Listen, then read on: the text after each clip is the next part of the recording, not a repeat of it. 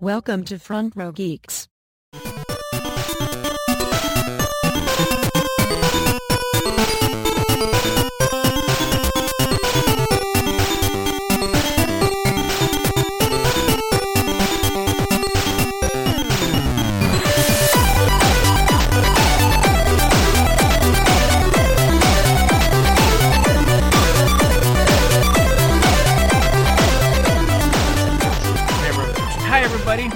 Front Row Geeks, the podcast, the audio. Hello, I am Baron Eddie, joined by Asher/David, Yo, and Michael Fates. How y'all doing?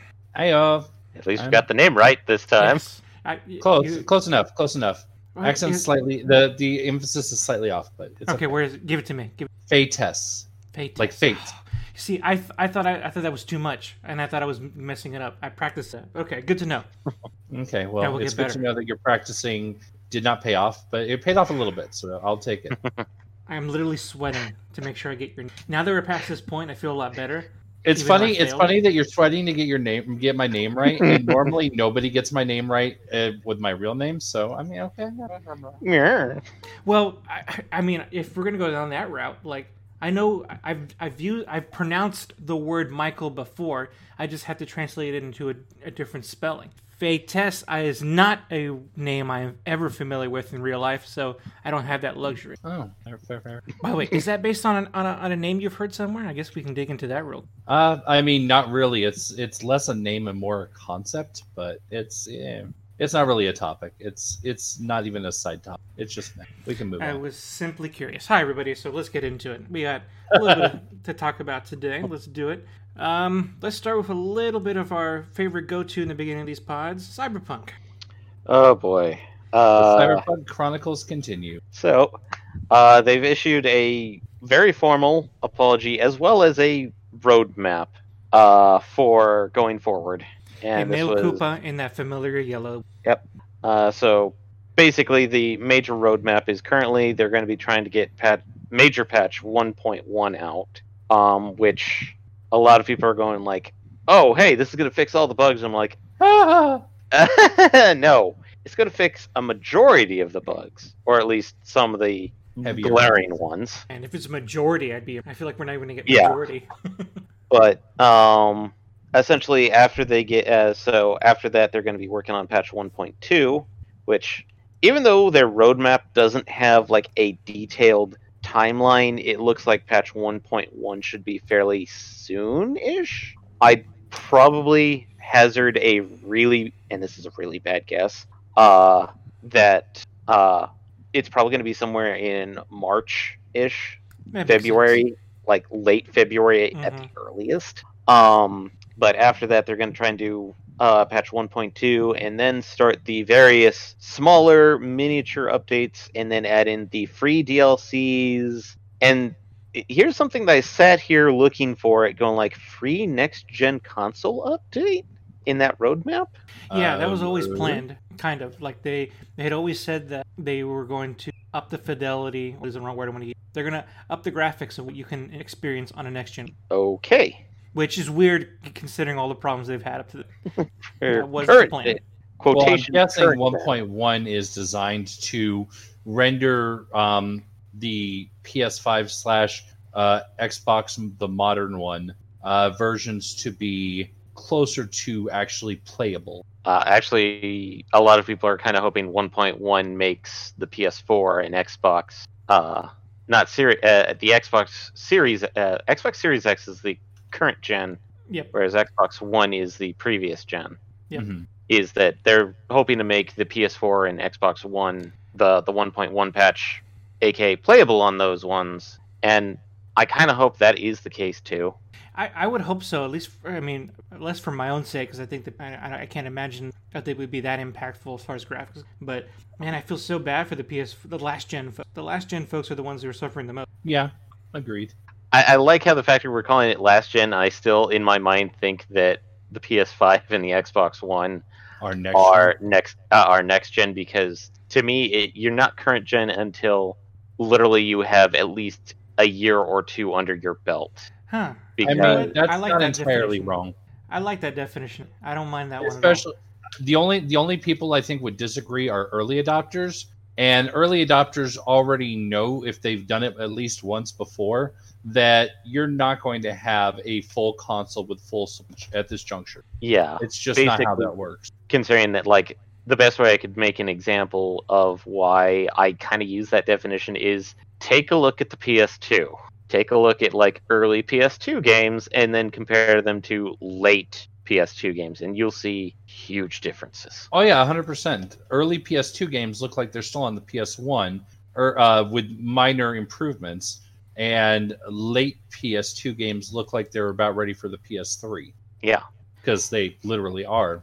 And the factor is that, like, nobody, like, the early PS2 games, they're not quite sure of the hardware Mhm. or the setup on it, so people are trying to go, like, okay, we're going to build this game, maybe make it look a little bit better than, like, what we'd get on a PS1, Mhm. but they're still not quite sure of the hardware.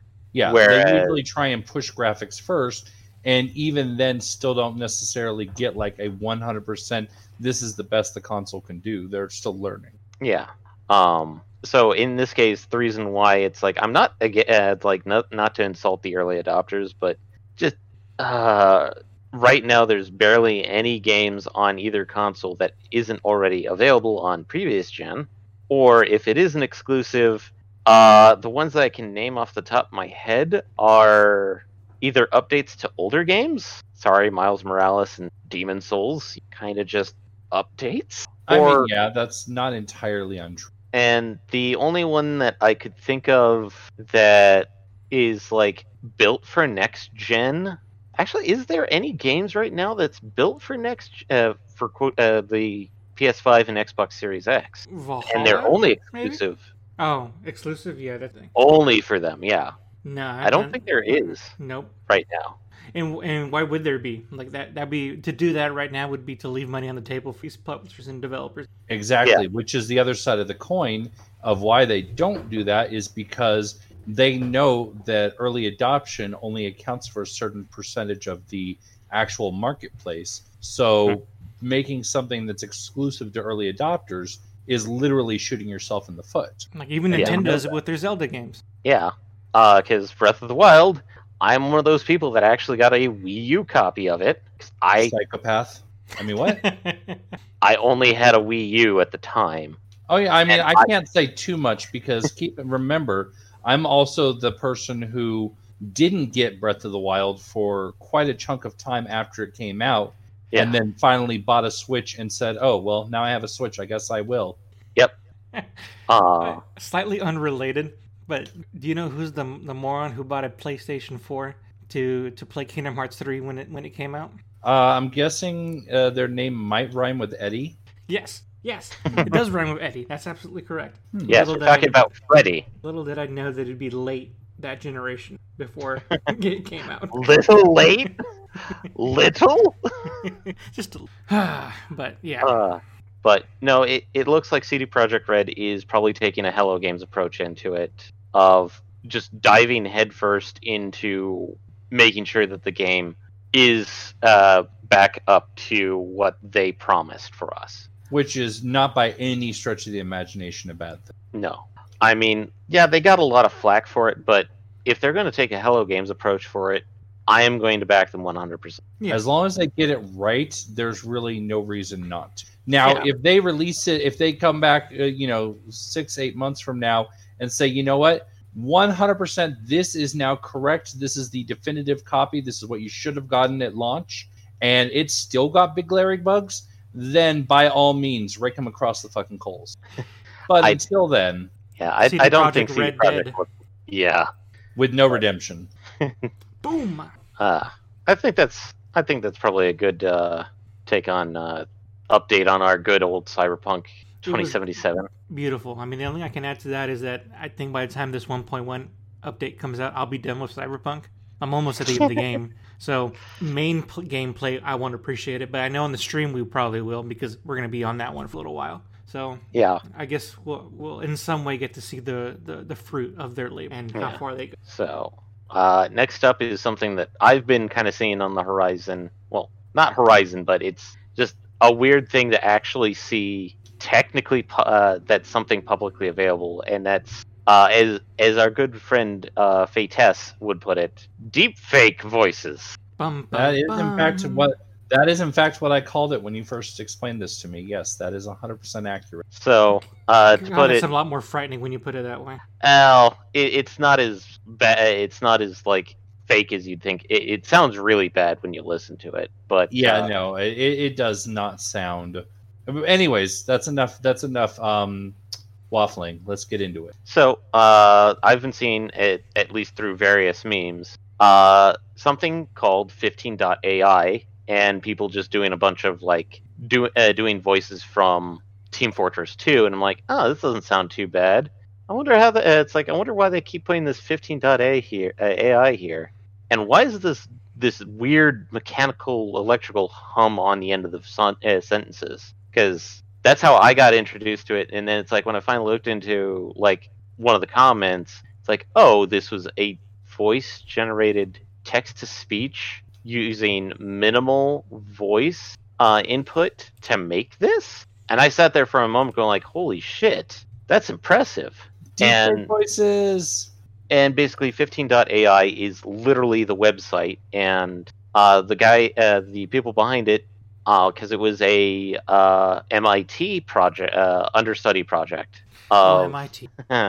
And the factor is that, like, yeah, if you listen to it, you can hear that there's a certain level that, like, you can tell it's somehow there's some type of like digital manipulation to it.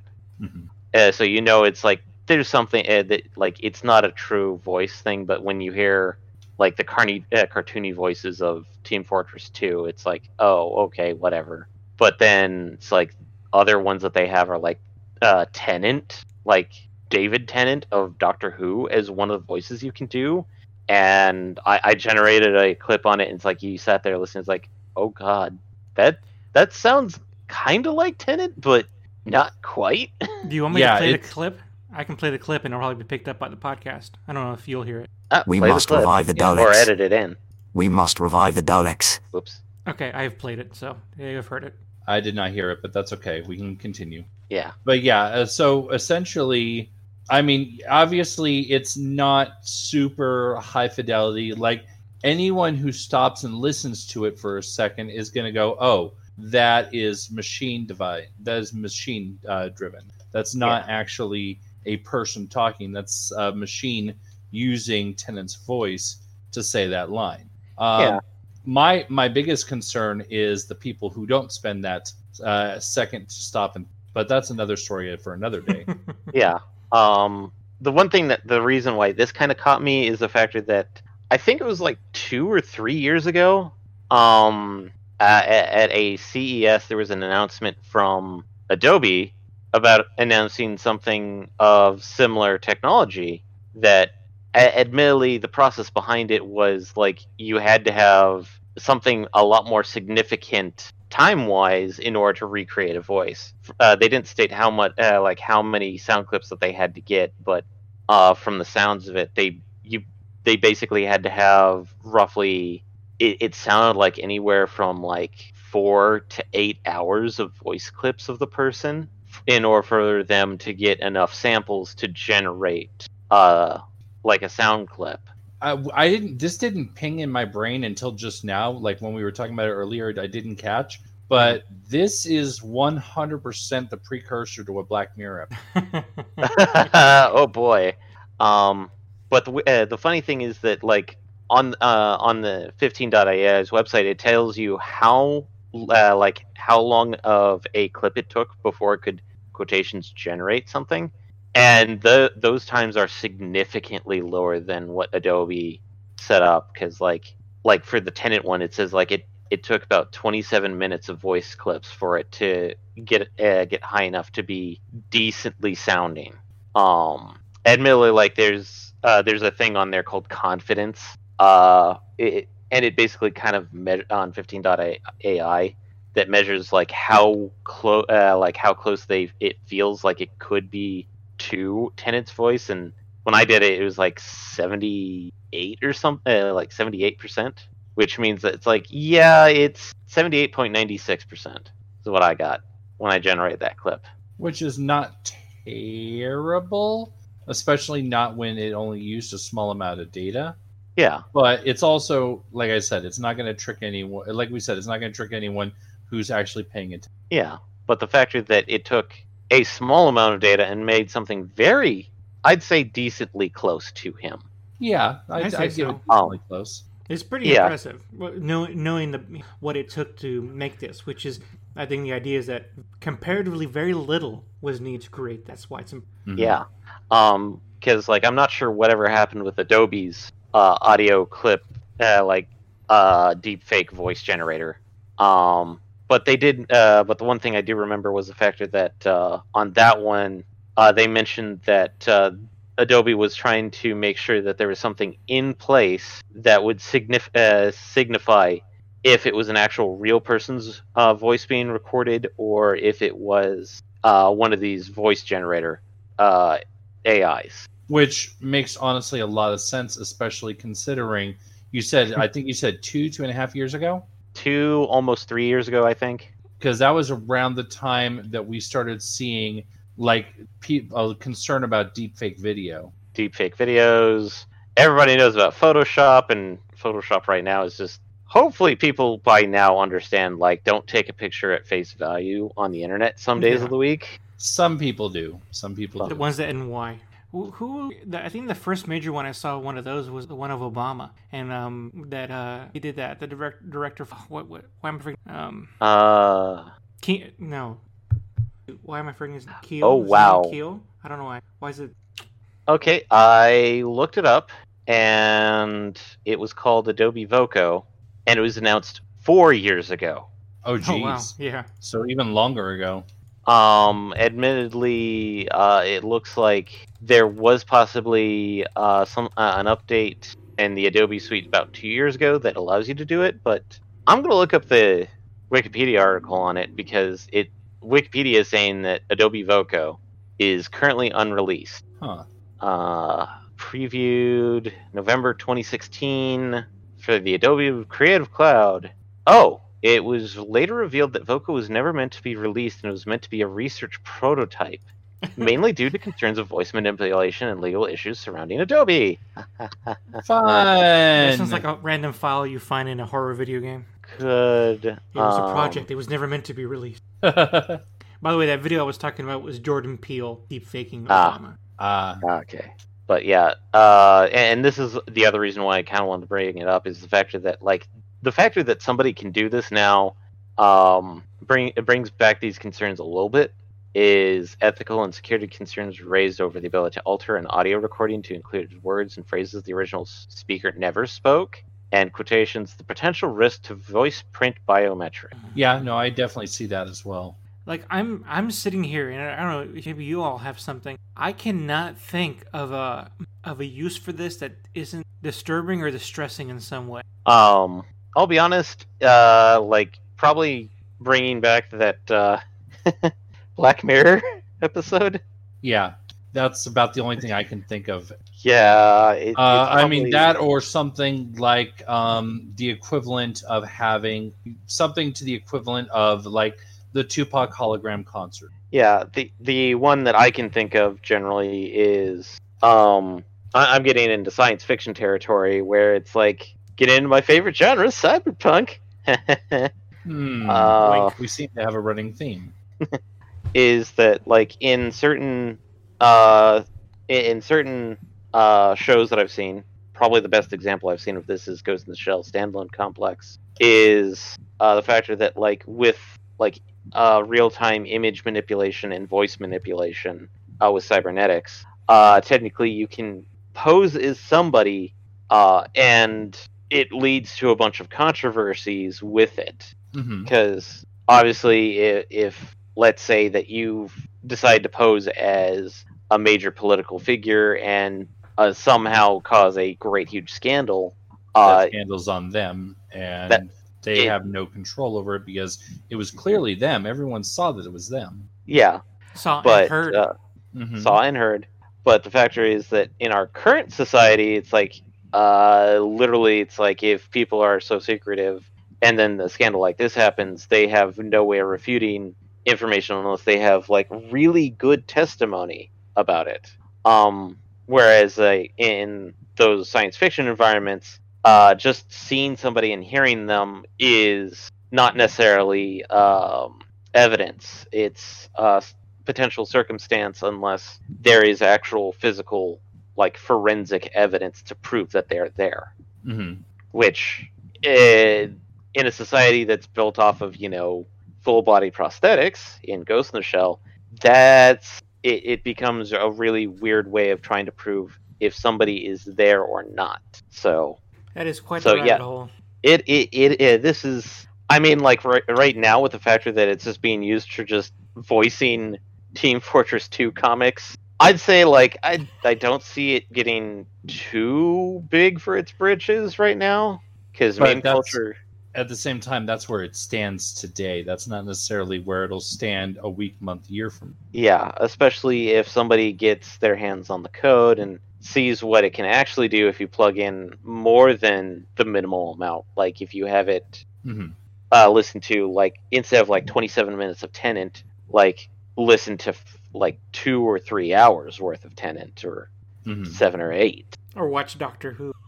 Well, they have to, you have to make sure that the audio clips are just of Tenant. Yeah, because otherwise you're going to get some weird amalgamation of Tenant, but also, dang it, now, Martha, or, dang it.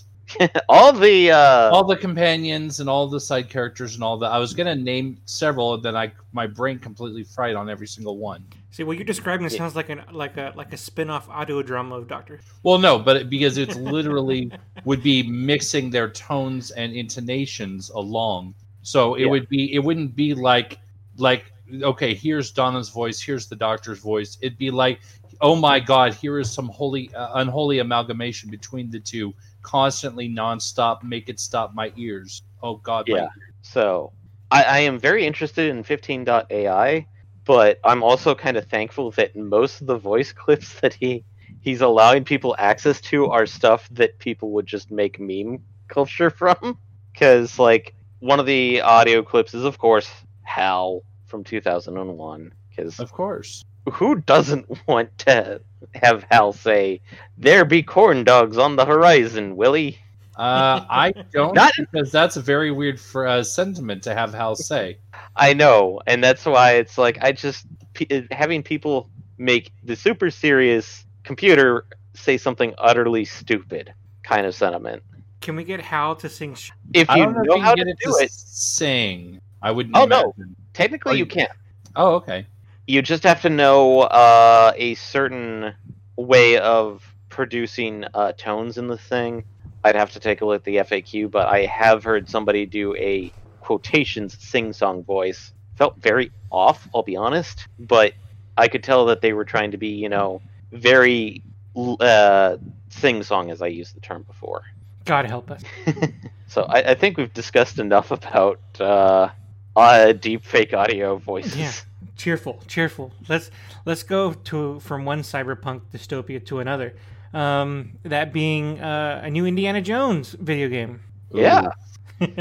No, but this is what really this is that this is a lean-in on the fact that Lucasfilms has created for the first time, resurrected into a different form, LucasArts as Lucasfilm Games. So as of last week, it seems that Lucasfilms is going to take much more control over the direction of their video game.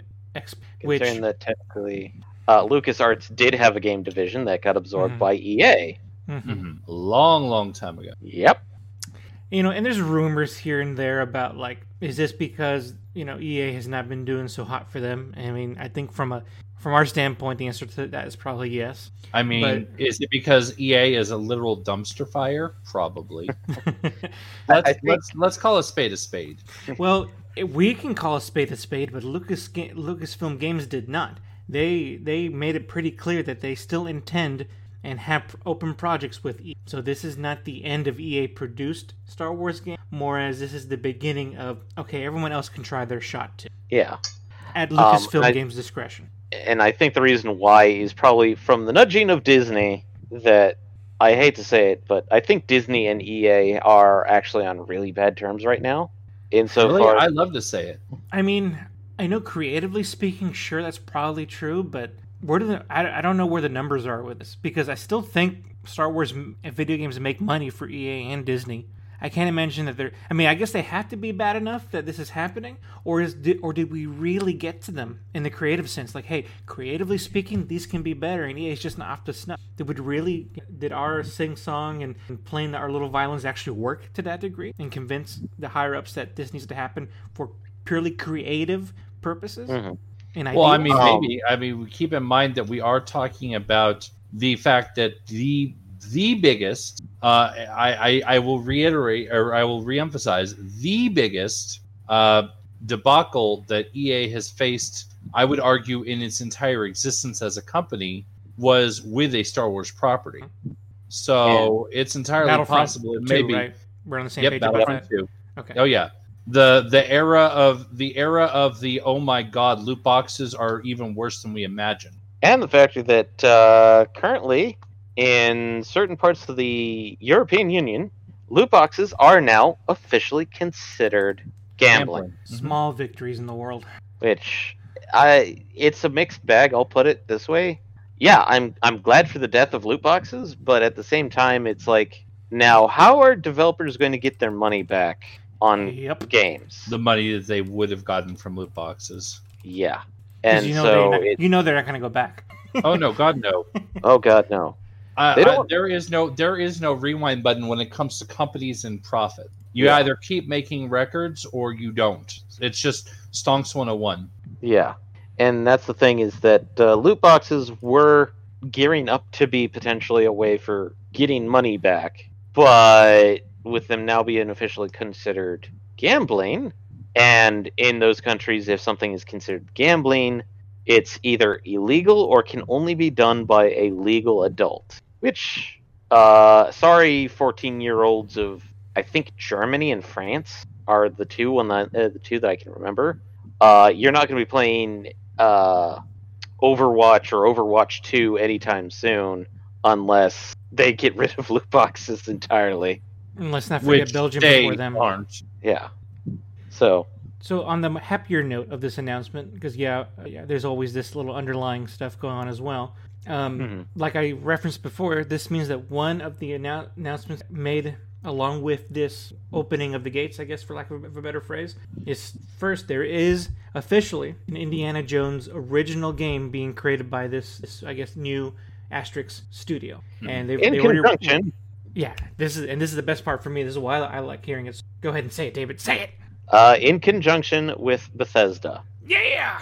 Oh. Specifically, the Nazi punching part of Bethesda, which really works for Indiana Jones games. You would imagine an Indiana Jones should be related to Nazi punching. That is kind of a requirement. That means that the team that is creating a lot of the new Wolfenstein games are the ones who have their hands in creating this new game for this new Indiana Jones game. Yeah, I saw some initial reports of people reacted like, "Oh no, Bethesda! It's going to be like Fallout," and I'm going like, "No, you idiots! Not that Bethesda, not that one, not that one. The other Bethesda, the one with Wolfenstein and Doom, that Bethesda."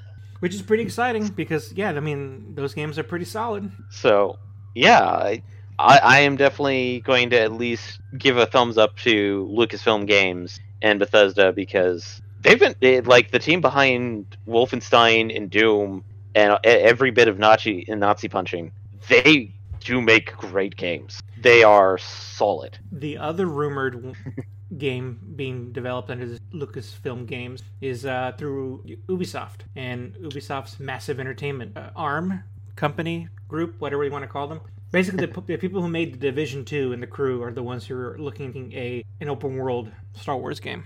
This one is less of a thumbs up and going like, how is this? It's like, because I've heard Division 2 is kind of meh. I think you hear meh from people who aren't into what the Division 2 is about. I'm not into what the Division 2 is about. Oh no, this was the meh I actually heard was somebody who was into the Division and he was hoping the Division 2 was just going to be more of it. And when he played it, it's like, it was too much of like the original Division. He was hoping for more expansiveness to it. And So it for worked. him, I it still felt like think- a copy pasta. Yeah. I think this still lends to the idea that this. I mean, Ubisoft. I think it can hit or miss overall.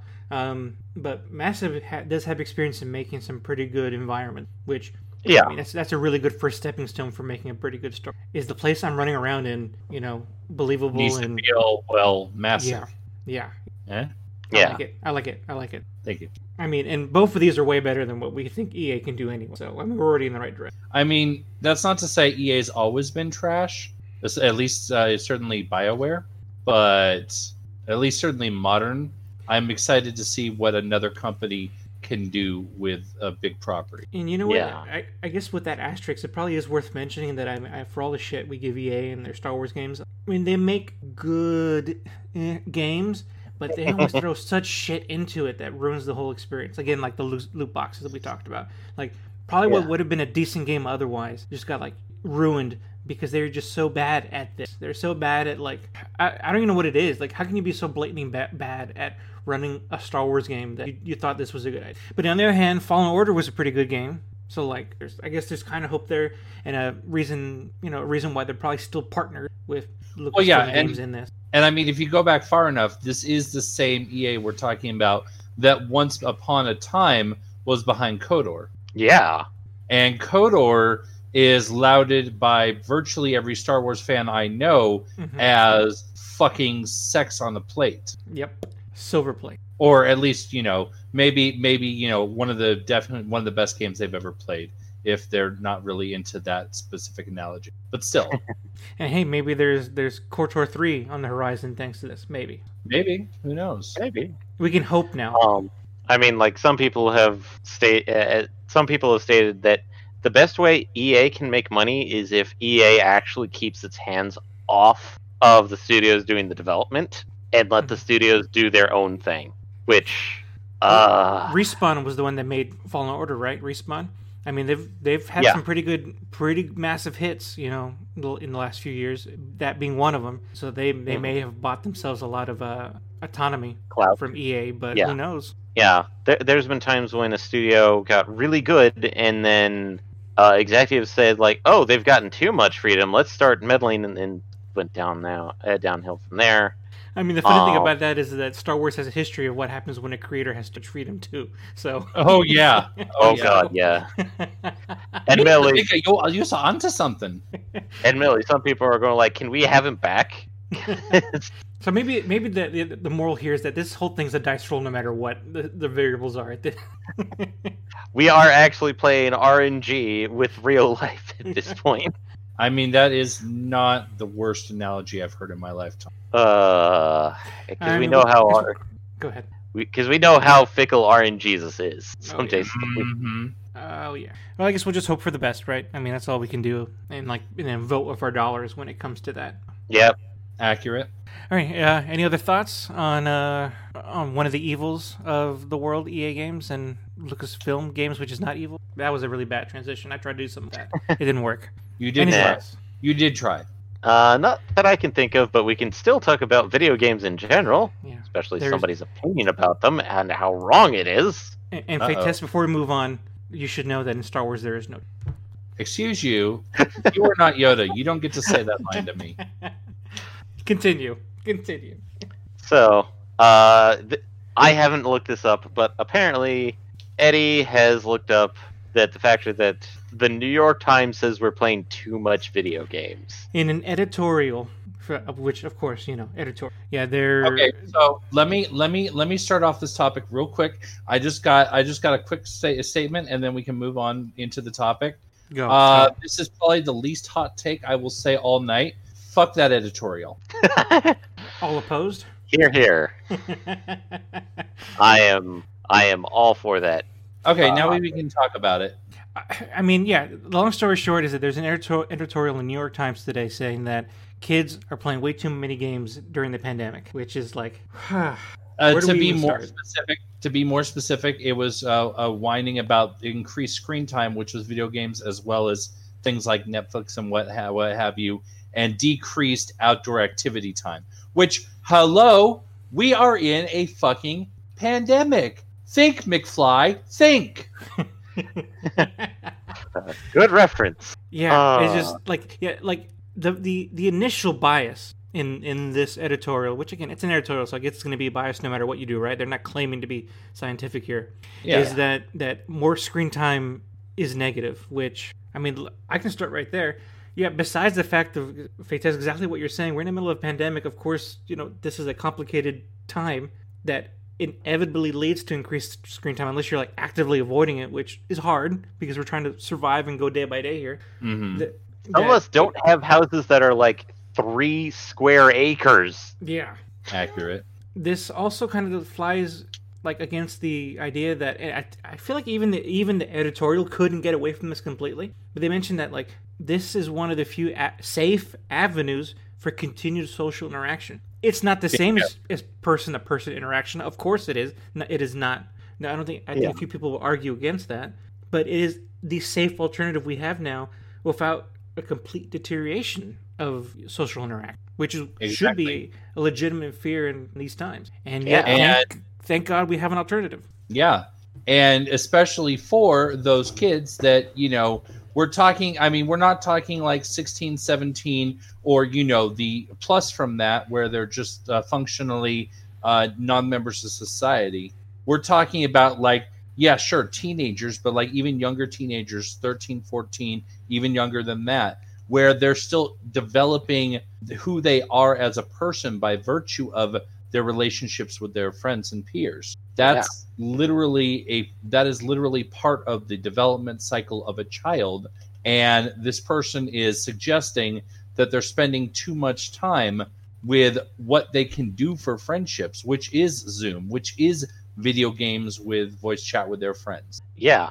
And other factors, like if he's just considering video game screen time, it's like, I hate to say it, but with the whole pandemic, everybody's getting increased quotations screen time. Absolutely. Yep. That's also something that didn't seem like they wanted to cover, is that this is the watermark went up for everybody, not just kids.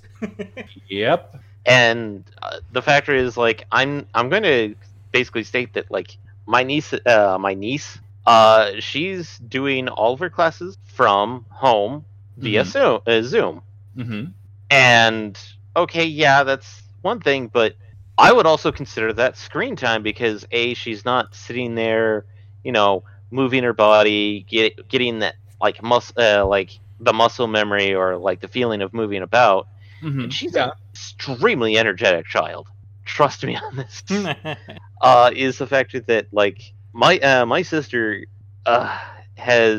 is constantly dealing with trying to keep her to sit down and do the quotations classwork. Mm-hmm. Admittedly, we're talking like classwork of a first grader. Yeah, so not nowhere near the caseload or the workload of a freaking high school kid, obviously. Yeah, it's either first or second grade, so it's like, yeah, it's not going to be like heavy stuff, but I've been hearing from various people, whether it's from clients at work or just friends, that the only way that teachers are handling this are either by keeping students longer on Zoom calls or by handing out more homework. Which neither of those is a great option for screen time, as the argument. Yeah, and I honestly think that like with the decreased workload, like if you're going to increase homework, decrease screen time. So like instead of like keeping a kid on a computer for like 6 hours? Is it 6 hours? I honestly don't know how long kids are spending in remote learning at this point. That's not a subject I've had the opportunity or really cause to study, I'll be honest. Admittedly, like I've heard that some schools have kept kids for like for the entire school day. And to me it's like, I feel like that's just too much. Well, and again, I think the difference in that opinion, in my opinion, would be the difference between, again, if we're talking about high school, middle school, elementary school. Yeah. From admittedly, like I'm not sure how long my niece has been sitting at the computer, but my sister has described it as like they do take breaks from time to time and a lunch break, but I'm getting the gist that it sounds like they're basically keeping her on the computer for roughly the most of like 80% of a school day. My conjecture in all of that, I feel, if I had to guess, man, I hope you guys can hear the monitor side. My conjecture with that would be is probably that younger kids, I think, probably end up spending a lot more time on those sessions just because they're kids and there's distractions and trying to get everyone to focus. Because I've heard a lot more stories about older kids, like high school kids, who might only spend like 2 or 3 hours a day on Zoom, but then they're exactly the ones where you give them a lecture and then tell them to go do homework and they do their homework. I don't think it's quite that easy with young kids. Yeah, and with high schoolers and maybe some middle schoolers. Yeah, because like I can see that some of these middle schoolers are very dedicated and very driven. That basically they can take a lecture, do the homework, and spend the rest of the time doing other things. But like with younger kids, admittedly this is based off of very old memories, is the fact that I remember being a first grader spending like a good maybe half of the day maybe learning basic stuff, and then the other half doing like stuff that would tire us out, stuff that's like physical. Mm-hmm. And which one of like, those is happening a lot less these days?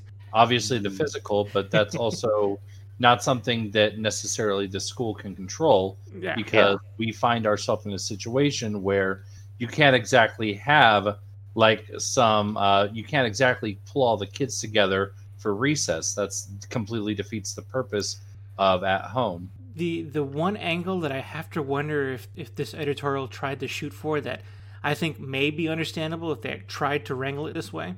I didn't see that in the article, but you might be able to make a case for that. Maybe some of us try too hard to get kids out of our way, out of our hair by giving them a screen and then go off on like there is something to that maybe. But at the same time, that I don't know. I still feel like even then that still feels a bit specious to me. Yeah, it is superficial if that's all you have to say about it, because there's way more going on there than that, than even just that one action. There's a lot more. There's a much deeper root cause going on there that we can't possibly address in a video game podcast. We're only. I mean, we could try, but yeah. But they obviously weren't taking that angle, the editorial at all, and they didn't seem like interested in exploring that. Like they just wanted to. Unfortunately, it just seemed they just wanted to go too much screen time. Shame on you. Yeah, they wanted a quick a quick reaction to say this is evil because I said so. Agree with me, and that's A, not how anything works, and B, not actually any root cause of it. I said good day, sir. I said good day.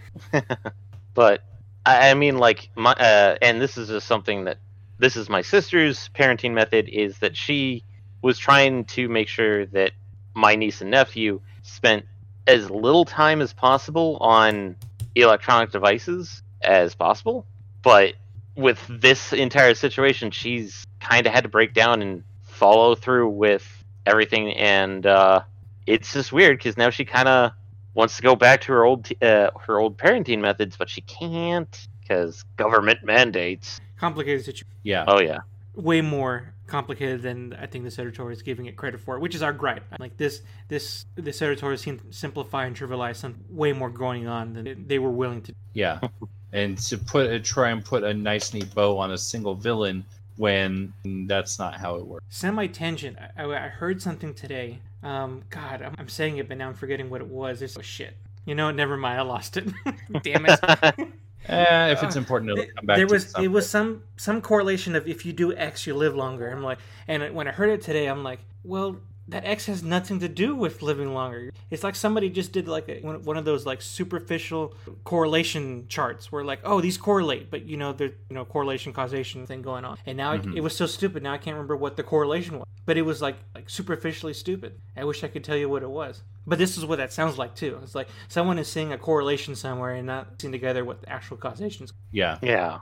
And admittedly, like, we can sit here and argue, but it's not going to change the argue, discuss, however you want to put it.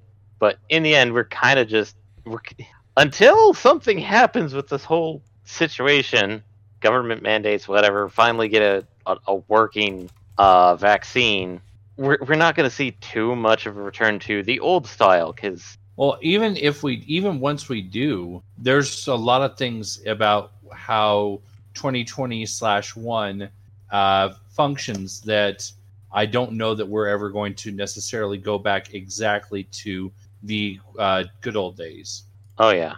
And I mean, that's going way off a topic and veering into a deep tangent zone. But yeah. So speaking of screen time, then let's talk about our screen time. Uh, So I have That a was lot. all tangent. Okay. Yeah, I have a lot in here because I do. Now that we talked about screen time, I do spend a lot of screen time because that's what you do. That's what I probably would do normally. But before I get into any stuff that I've been watching, I really want to hear about you two have brought to the table because I'm actually interested in this and I'm looking forward to it. I just haven't chewed on it yet. mhm. But there's a lot of hype behind it. I will let Asher start us off, and I'll jump in with my opinion. Oh, like how much I've done screen time? No. The specific one he's talking about. But yeah, whatever you've got beyond that as well. This is our media diet section. Go. Oh, media diet. Well, I kind of bugged Michael into watching a anime series since Michael has the streaming service that is has one of the streaming services that is streaming it, Mhm. and that is a new anime series by the name of Mushoku Tensei. And basic plotline, it's an isekai, but it's not like some most of the other isekais that you'll encounter in the factor that the interpretations of everything is actually done more, like a realistic experience. It's not like, oh, you have HPMP experience. It's, oh, this is a role area. Okay. Oh, this sounds like the kind of little ritual that you'll encounter. Oh god, it's actual real magic. In the factor that the main character was a neat, I think, admittedly the anime hasn't explained it, but he was like 34 at the time. Something like that. He was in his 30s. They did say that much. Hashtag Yeah. relatable. In his 30s. You're not relatable because you're not a neat. Yeah, no. You're not a neat Eddie. Fine. So for anyone who is less weeb than us, the acronym NEAT stands for No Education, Employment, or Training. So at best, Eddie would be maybe a hikikomori, maybe. Yeah, I am definitely a hiki, I gotta look which this is shit up. just another way of saying shut-in introvert. Yes. Well, I'm is not an that introvert. I would describe myself as a hermit, but that's me. I am very much a shut-in introvert. I'm extremely much. But basically, he dies because he actually tried to push. He pushed somebody out of the way of a moving truck, and he got killed for it. He got reincarnated with all of his memories, Mm-hmm. because the funny thing about it is that you actually get to hear his thoughts in his 30-year-old voice while at the being born. as is being born, and he's a bit of a pervert. That's putting it mildly. Yeah. But at the same time, it's like he tries to be a bit savvy about things at the same time, and sometimes it just backfires and horribly for him, Mm-hmm. like the tree. Yeah. There's only, I think, episode 2 got released Sunday. Yeah, I think so. We made a pact that we're going to be, after stream on Fridays, we're going to be watching the episode. So we've only watched episode 1. We won't be watching episode 2 until Friday. Yep. But it definitely feels like it has promise to it. Yeah, I would agree with that assessment. And I guess from the sounds of it, you feel like it's just enough different and new, maybe even just well done compared to other isekais that it draws the attention. Considering that, when this, when the light novels for this one got published was back in 2011, it was on the early onset of the isekai wave. Yeah, I was going to say, that's early days isekai. Yeah. So technically, it's kind of weird in the fact that it finally got an anime, but then again, from what I've heard, the light novels, they're getting into volume 30. Ooh. So they have a lot of stuff that they can do without quotations catching up. Admittedly, they may catch up to the manga adaptation, but if you've got light novels, you can continue on and, sad to say, spoil everything in the manga for you. Which is kind of funny, but what's really funny to me, and this is a minor segue, is thinking about that, and then also thinking to, like, say, for example, FMA is another good example of this, where you would think that the process of writing and drawing still images would be a bit faster than the process of fully animating an anime. Or at least I would think. Maybe you wouldn't think, but I would think that. Mm-hmm. I can see that. Yeah. So it is odd to me that you have, as with FMA, where we ended up with the first one, ending up taking a very hard right into what the fuck, and then the second one going, oh wait, no, we actually want to follow the actual manga. Let's try that again now. Take two, Brotherhood. It's just weird to me that you have that scenario where you might end up with a situation where this one also gets a Brotherhood moment by virtue of the fact that we may pass the light novels, like you said, or rather pass the manga, like you said. Yeah, and maybe by pass the light novels. Well, from what I've described, from what I've heard, the manga is maybe 2/3 of the way. Like anywhere from like 50% to maybe 70% of what the light novels are. Mm-hmm. So in this case, the anime may surpass the manga adaptation, but they'll still probably continue following the path of the light novels. Now, there are some really bad, weird adaptations of other anime that's like, oh, they surpassed the manga. Some probably gregarious examples would be Naruto, where literally it took off like a rocket, but they started doing the anime probably when they only had 100 chapters. I need to correct you really quick before I forget. The word you were looking for is egregious. Egregious? Not gregarious. Gregarious means talkative. It could be that. Well, I mean, we are talking about Naruto, so it is particularly gregarious, but the differences were egregious. Egregious. Okay. But yeah, is the fact that sometimes, and this is more of something that I can explain a little bit, is that the way the anime industry works is not the same that the way manga or the light novel industry works. Okay. Light novel is the closest approximation is, of course, the serial story magazines, like the really old Analog, or basically science fiction magazines that just published a bunch of smaller stories in them. Mm-hmm.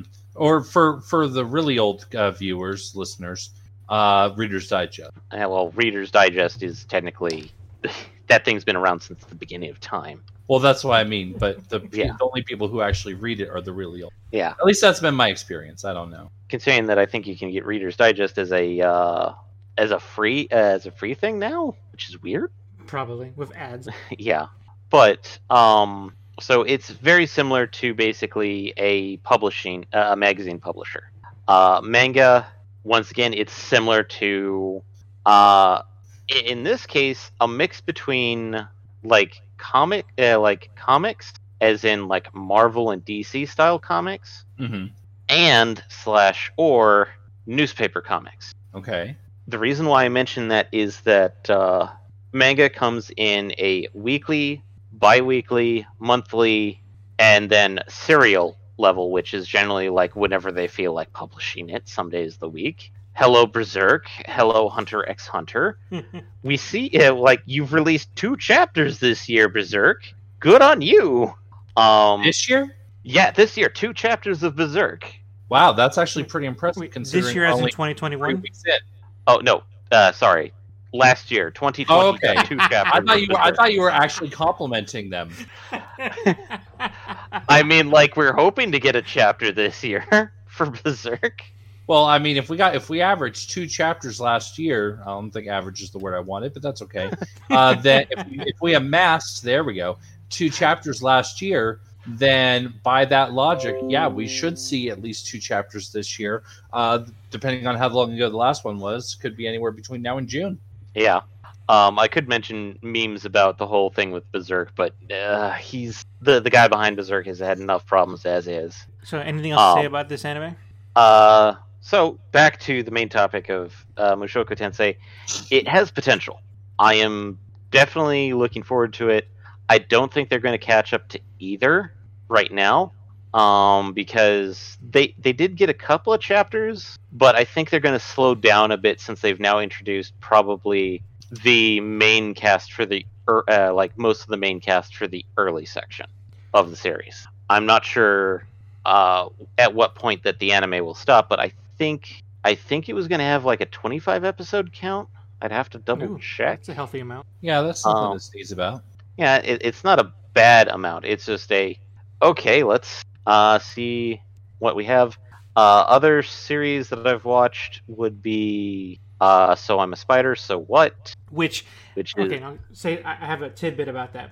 Is another isekai that is much more in vein with the current trend where you have stats like HP, SP, which is stamina, MP, and of course experience. But it operates a lot different than in the fact that the main character reincarnates as a mob enemy. Oh. In probably the hardest dungeon, and they're just trying to survive. But the probably major difference is the fact that our main character, our main character who revives as basically a spider, which is why it's called I'm a Spider, So What? We don't just follow her, because her entire class, including the teacher, got isekai'd. Oh. And so we'll occasionally cut to her other classmates and follow a little bit of them and see what's going on with them. And every time I see the classmates, they're like, "Oh, we're so unfortunate." I'm going, "You bastards!" Yeah, they're comparatively doing much better. In case that wasn't. So I'm guessing based on what I'm hearing so far that the classmates did not get reincarnated as spiders. And one has reincarnated quotations as a pet, but the rest are like nobles or people in high places or very special people. Okay, so yeah, it's the one guy is a spider, one person is admittedly not doing so hot, and everybody else is whining as literal first world problems. Yeah. Basically, the main character is actually a girl, and it's actually kind of implied, and they showed a little bit of it, is that even when in the quotations Earth, she was basically bullied a lot too. Oof. So yeah, essentially it's like it wasn't like, like heavy bullying. It was just like, bullying, and she doesn't, and like she can at least escape from it at home, or she just kind of has a like really depressing life. And now that she's a spider, it's like, this is just oil onto the flames right now. So I want to add a little bit of trivia to your discussion about So I'm a Spider, So What? Because it should be mentioned that the spider character herself is CGI, and a lot of heavy CGI is used on the protagonist of this series. It's not that bad. No, it's actually really good. Yeah. But this is where it gets fun, especially because we brought up the example of the studio responsible for this character's CGI and the CGI of this anime. Mm-hmm. Yeah. Same studio did Berserk. Okay, what? Which is a glow up for anyone who hasn't seen the Berserk anime that came out a few years ago. It was bad. It looked terrible. They are doing worlds better on this anime. Here's the weird part about this is the fact that like the first it did this weird turn where it's like, okay, it started looking a bit better, but then the longer it went, the worse it got. Whereas normally it's like the longer like a CG anime goes, the better like they figured everything out and did things better. No, so it's the fact that it's like, oh god, this is going to be. It's really amazing at what they did. Mm-hmm. So I am where definitely they came from. Yeah, and Melly, there's an anime that I am not watching, even though it is actual Cyberpunk. but I'm not watching it because it's a horrible mix of traditional and CGI, and it just looks horrible. Because I've only seen screenshots and I've read a little bit of the manga, and it's not that impressive. And the anime is called X-Arm. Avoid it at all costs. I haven't heard it. It's horrible hot garbage because the anime itself, almost all the 3D CG models look very generic. They don't even try to look like their characters. Oof. Whereas like the hand-drawn characters kind of look very, at least decently respectable of their manga counterparts. But it's kind of sad in the fact that they made all the main characters CG and then all the secondary characters hand-drawn. You're like, oh, God. So all the secondary characters look infinitely better than the primary. Yes. That's fun. Oh, yeah. Other than that, like, I've just been playing catch-up with some of the Season 2s, or the final season of Attack on Titan, because Attack on Titan, the manga, has finished. Yeah, I think we talked about in a previous episode. Yeah, one day I'll get back. I'll jump back on that band. Yeah, probably this year. Maybe this year. But other than that, nothing much. Probably the only other thing that I could probably mention is I got introduced to a short, like 2-minute animated, like YouTube series from the people behind. It's being sponsored by Bandai Namco, called Pui Pui Mo Caller. And I introduced this to a mutual friend of ours, Mackenzie, and she is super enamored with it right now. It's actually cheering her up a bit. But basically the world takes place where cars are living guinea pig cars, which is the whole...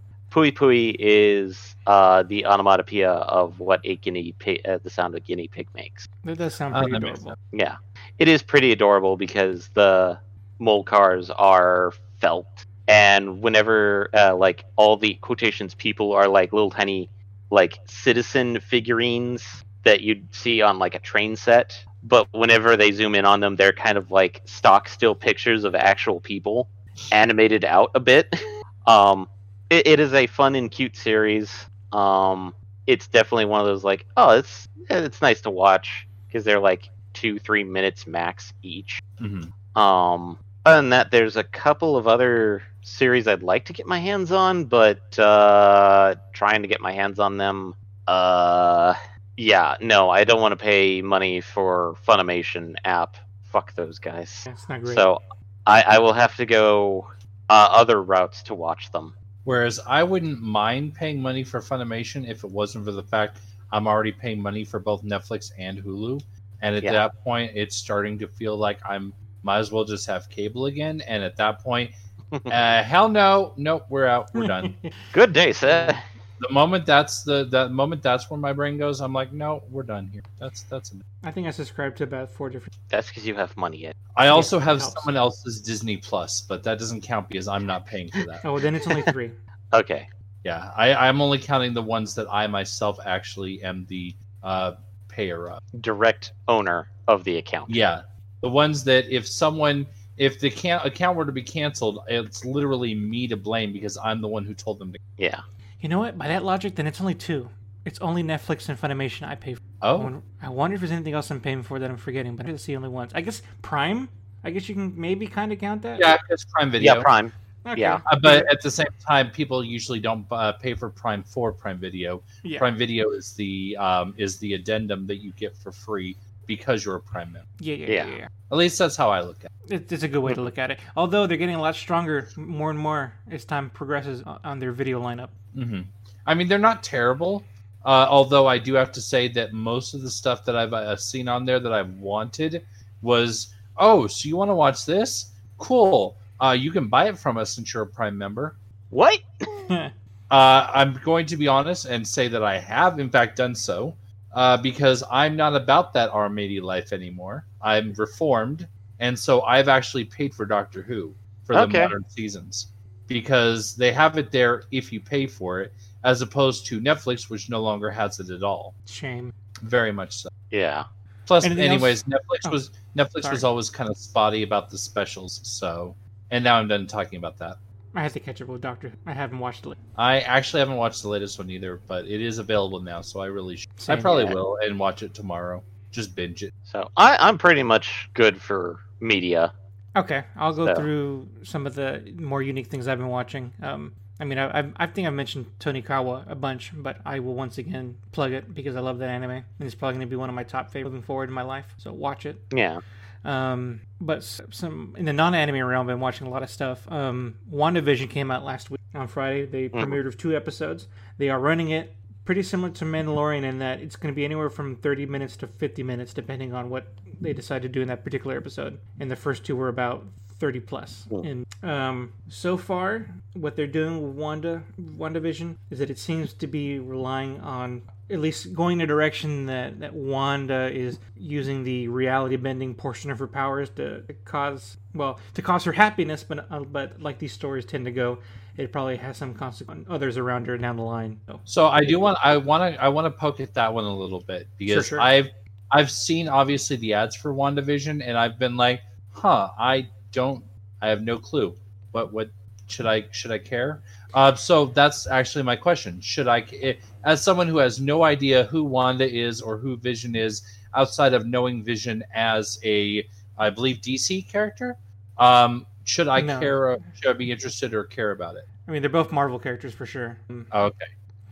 Let's see. There's kind of a couple ways to go about this. I mean, I'll say off the bat, I like it. I do like it very much, and I like what they're doing with it. But from there, there's 2 different paths to follow as far as how it's going to grab you. The first off is being purely superficial in what they're presenting. Is that this whole series is going to be playing off late 20th century sitcom tropes. It's like the first 2 episodes were in black and white, and they're making fun of like I Love Lucy and Bewitched and that kind of stuff. They're playing off of those tropes, and it seems like they're doing a pretty faithful job recreating the tropes and the laughs and the types of jokes and comedy you would see in those. So if you have any kind of if that tugs at your heartstrings a little bit, there's some sort of nostalgia factor.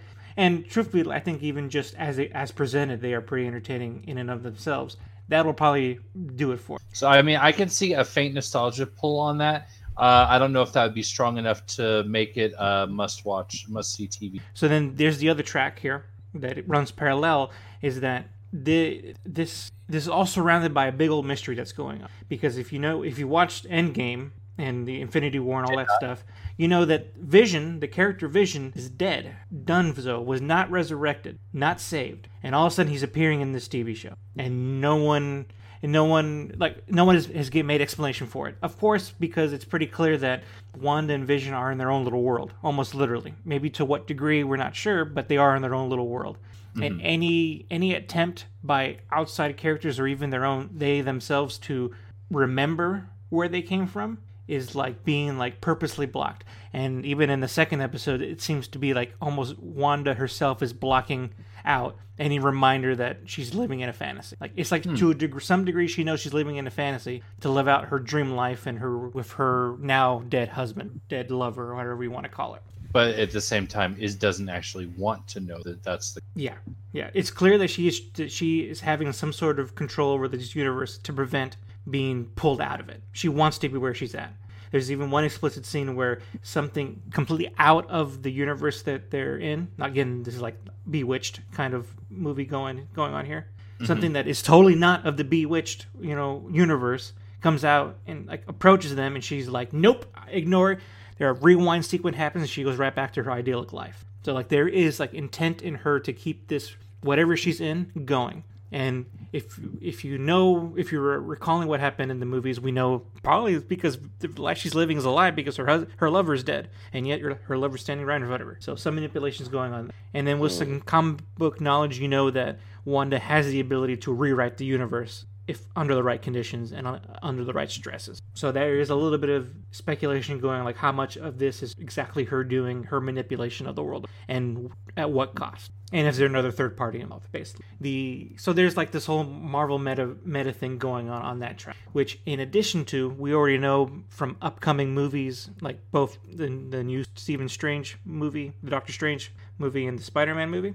We know that the direct result of what one is doing here is going to lead into those movies because it's likely going to affect the multiverse.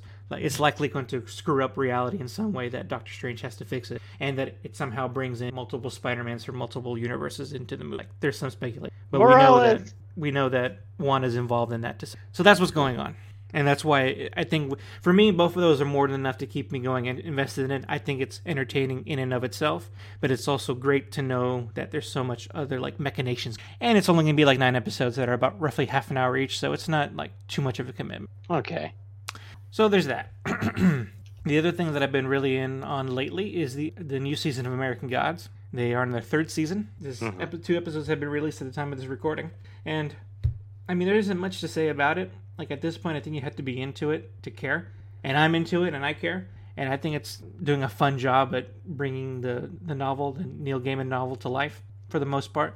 They have some different changes. They're doing some weird stuff because cast members keep coming and going. And, you know, there's some drama behind the scenes of that stuff. It's hard to... But it's still pretty interesting. And the actors are fascinating in and of themselves. That a fun watch. And these are the kind of shows that are great that, oh great, it's only 10 episodes a season. So, like, your commitment is not, like, it is minimal-ish. You know, yeah, you're not committing to an entire Naruto or an entire Doctor Who classic worth of episodes. Yeah, or even, like, CW 23 episode season that feel like they stretch for so long, even though I love them, but they stretch for so. Yeah, there's a lot of that going on. American Gods is good. It's a Showtime show, so they have good backing. Money is well spent most of the time, and again, if you like what Neil Gaiman does, I think they're doing a pretty decent job at bringing that stuff to the last one worth mentioning now in detail is Star Trek Discovery.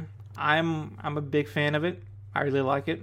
I know there's always, well, not always. I know there's some contention about it, especially the first season has some points of contention, but I think they've been doing a good job at it. Honestly, for me, my biggest contention has always been, and still is, that the idea of purchasing CBS All Access, Paramount Plus, for what at the time was really just one show. Yeah. Fair. Doesn't sit well with me. Now, granted, with Paramount Plus, yes, there's going to be a lot more stuff that they're going to start having, but at the same time, that's going to come at the cost of other streaming services that might have had that content before. I thought there was a move of this Star Trek Discovery was available somewhere else, but maybe I'm wrong about that, or maybe I was thinking Paramount Plus and didn't realize it. So yeah, I guess you're right. There is a bit of a financial commitment to getting it, and the only I can say to that is that wait until the end of the season and just binge it all. Pay 1 month's worth and just binge it all, because again, thankfully, a lot of these glorious seasons of TV shows are only 10 episodes ish, so they don't require a full day's worth of viewing to catch up on something. Mm-hmm. So there's always that approach that I would recommend, and is totally within the legal confines of what you can do. And that's all I can recommend officially on here. So there's that. But as far as the show itself goes, I'm really enjoying it. I know a lot of people complain about the Klingons in the first season, and I think they're a lot like, oh yeah. But I really like what they do, Star Trek. I think it's fun. They do a lot with their characters. Their characters are compelling, and it's no more wacky and out there than anything else that's come before it. I do hear a lot of criticisms of like, well, that doesn't make any sense. They did A, B, and C. I'm like, sure, but neither does a lot of what happens in Star Trek. And as far as the bar goes, they are not approaching the bar of inconceivable. But okay, you do you, and being overtly protective of the original series. Go ahead. But again, people have their take, and I think they're doing a pretty good job. And they have a 4th season coming up, so they're not hurting. But I think it's well worth. And that's it, because the only thing else I watched was the Invader Zim and Rocko's Modern Life Netflix movies, which are fun. If you like those stuff, watch them. They're fun. Cartoons, yay. And that's all, folks. So with that, any last minute things worth bringing up? Not really. Not that I can think of. I think we did it. We've covered the last 2 weeks in FRG Live. So now we have casted another pod. Yoop, woot. Cast in the name of pod. Yee. Why did my brain immediately go to freaking Big O of all things? I was thinking of a song. I was sorry. I was like sitting there going like, as soon as you said we've cast another pod, all I could think of is just the literal splash screen from Big O. It's like cast another name. casted in the name of God, ye not guilty. And it's like, how do I convert that to casted in the name of Pod, ye front row geeks? It's like, no, that doesn't work at all. That's horrible. I love Big O. We can talk about that. It was good. I'm pretty sure. If only there was a third season. Okay, and then with that, we'll go ahead and call it. We've done it. We'll, as far as FRG Weekly goes, we'll be back in a couple weeks. May or may not be an FRP in between. You got any previews for us, Asher? Or? Nope. I'll have to double check what I have, but I'm trying to come up with ideas for new topics we could talk about, especially with some of the new stuff like that.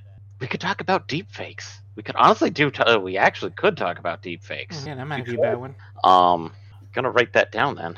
And an idea was born. Yeah, we'll have to tag that one for our list of things we could do. Mm-hmm. So look forward to that, everybody. And with that, you'll hear from us another time. Bye, everybody. Bye, everybody. This has been a presentation of Front Row Geeks. Adios.